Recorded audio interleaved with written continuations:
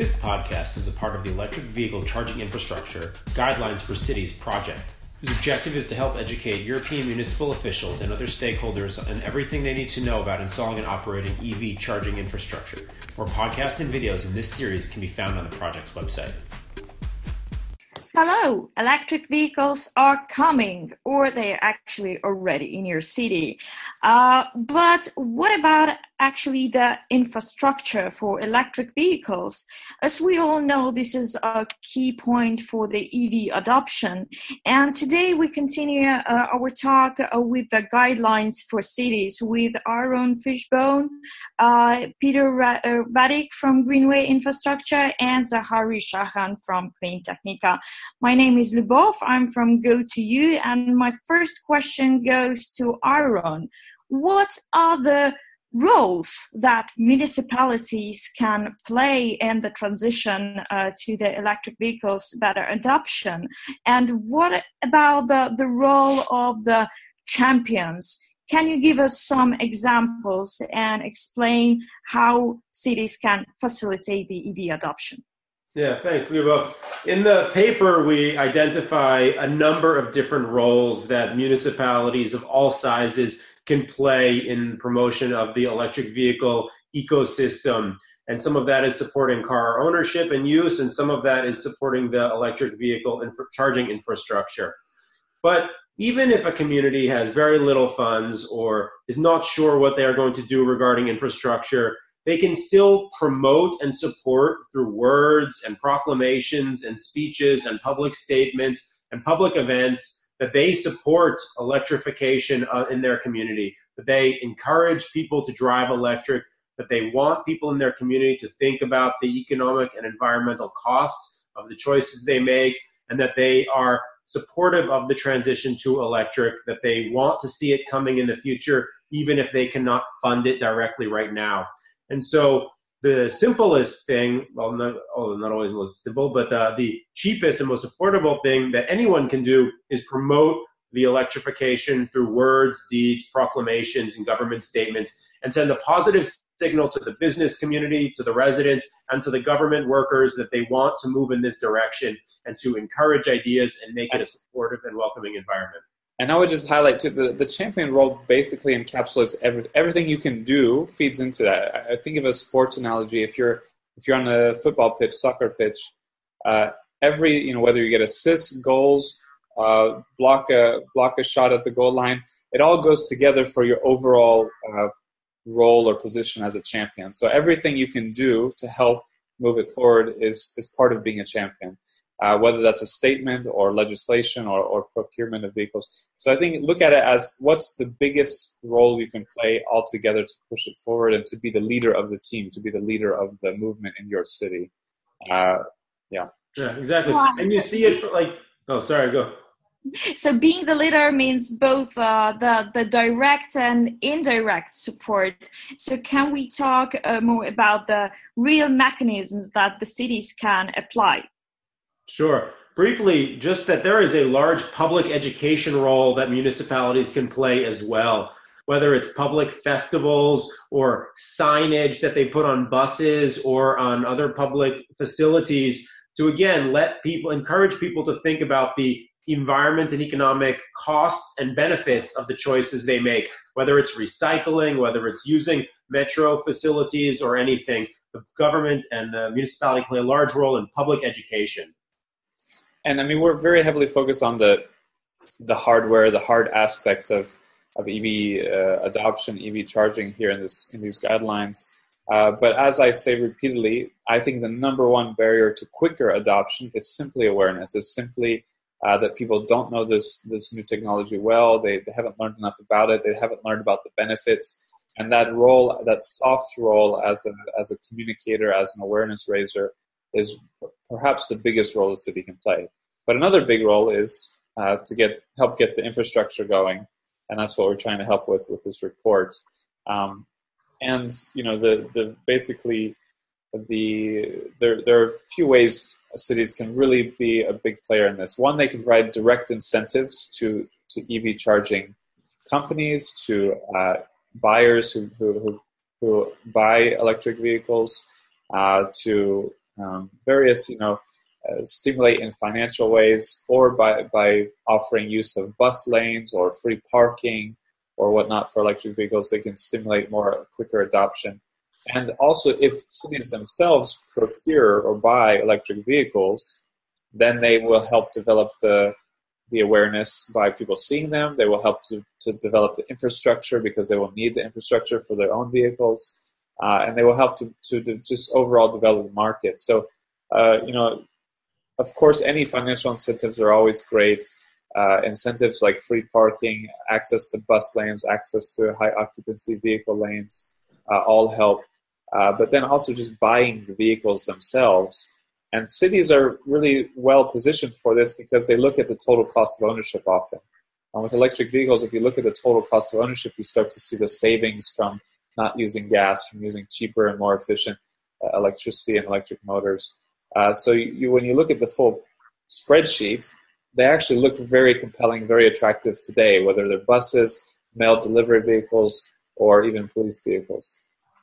So this will be a very clear sign to the citizens, a very good example that the cities can actually show that don't be afraid of driving electric vehicle, and also communicating all the privileges could be very, very useful. But what about the strategic planning and the lobbying? Because this is massively what we can see the West. Can this also be applicable for the Central and Eastern Europe? Yeah, indeed. I think that the electromobility is going to be a huge shift in how people move in cities, and it has to be in DNA of the people in charge of the municipality decisions. And there are many ways how they can incorporate this new change into in the action, not only the action as we speak, but as well about how they plan the development of the city in the future. The city hall has always worked in things like zoning, building codes. They may decide about what they require from the people who are building the new facilities, who are building the new office houses, and so on and so forth. And this they should use this power to bring the electromobility topic on the table, and as well to help them to look forward in a future where we'll have much more electric vehicles on the street. So definitely there is a national regulation which needs to be adopted, and here the city has a role to play as well, because I think their voice should be heard even on a national level, that look, we want electric vehicles in our cities because we are benefiting, our people are benefiting out of it. So please, on a national level, adopt appropriate changes in laws and regulation, but they should act locally in this respect as well. And then, as I said, the cities, when they are doing the planning, they are doing it for years to come. And we need to understand that maybe in 20, 30, 40 years, we will have the portion of electric vehicles will be significant. Maybe in some research say that maybe in 30 years, we will see only the electric vehicles in new sales of the vehicles. So this needs to be adopted in a way how we plan about our cities in the future. So we need to many expect by 2030 it will be almost all new car sales. And we're EV charging experts here, and we keep relying on this report that we put together to make sure we have the full picture, make sure we're not missing things, to look at specific policies and tools. And so I would highlight, really, this is a very short, simple, clear report, but it's very comprehensive in that it shows you, I think, everything you need to know in order to do a good job on the city level with EV charging. So I heavily encourage not to be scared, not to be overwhelmed, but to look at this simple report and get an idea of the full picture and how you can play a part, either as the Messi of the team, Lionel Messi of the team, or the Iniesta of the team.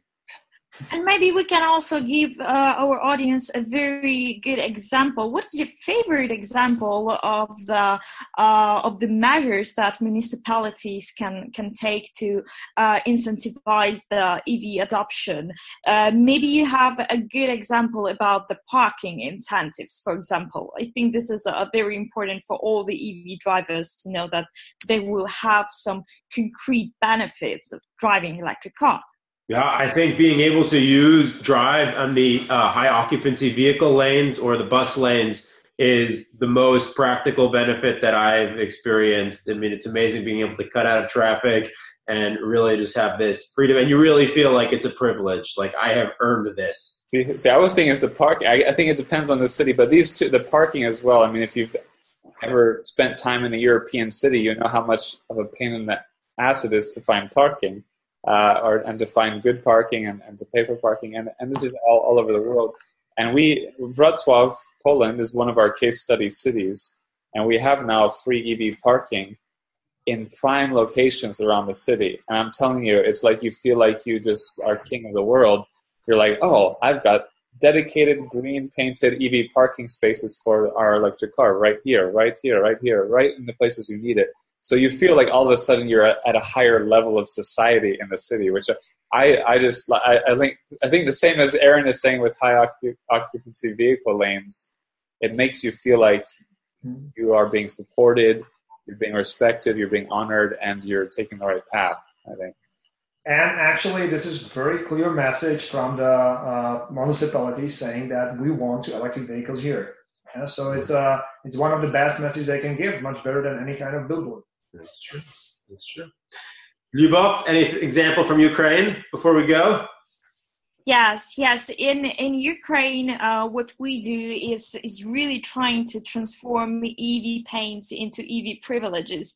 And we care not only about the parking spots, but also the services that EV drivers can enjoy during the charging sessions.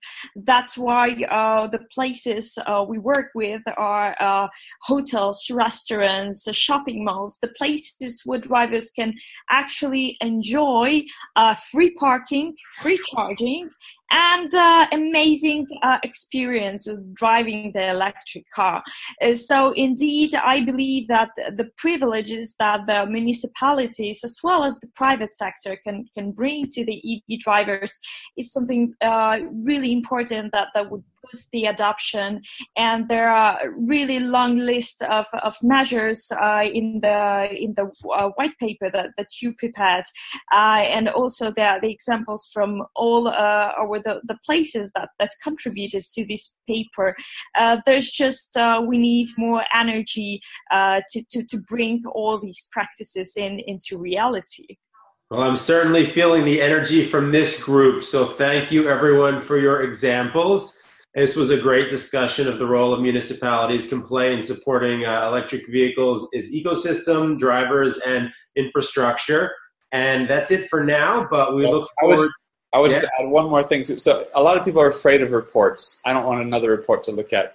As you highlighted, if you just go to the very last page of this report, you have a simple list of measures cities can take. You have a one-page list of things cities can do to advance EV leadership. That's all you need to look at in some cases. So just at least pick up the report and look at the last page. We did design it that way. That's right. Thank you, Zach, to make it easy to use. So with our next discussion, we'll cover technical and design guidelines for charging infrastructure and the right mix of charging infrastructure for communities. But until that time, thanks, everyone. Goodbye. Bye.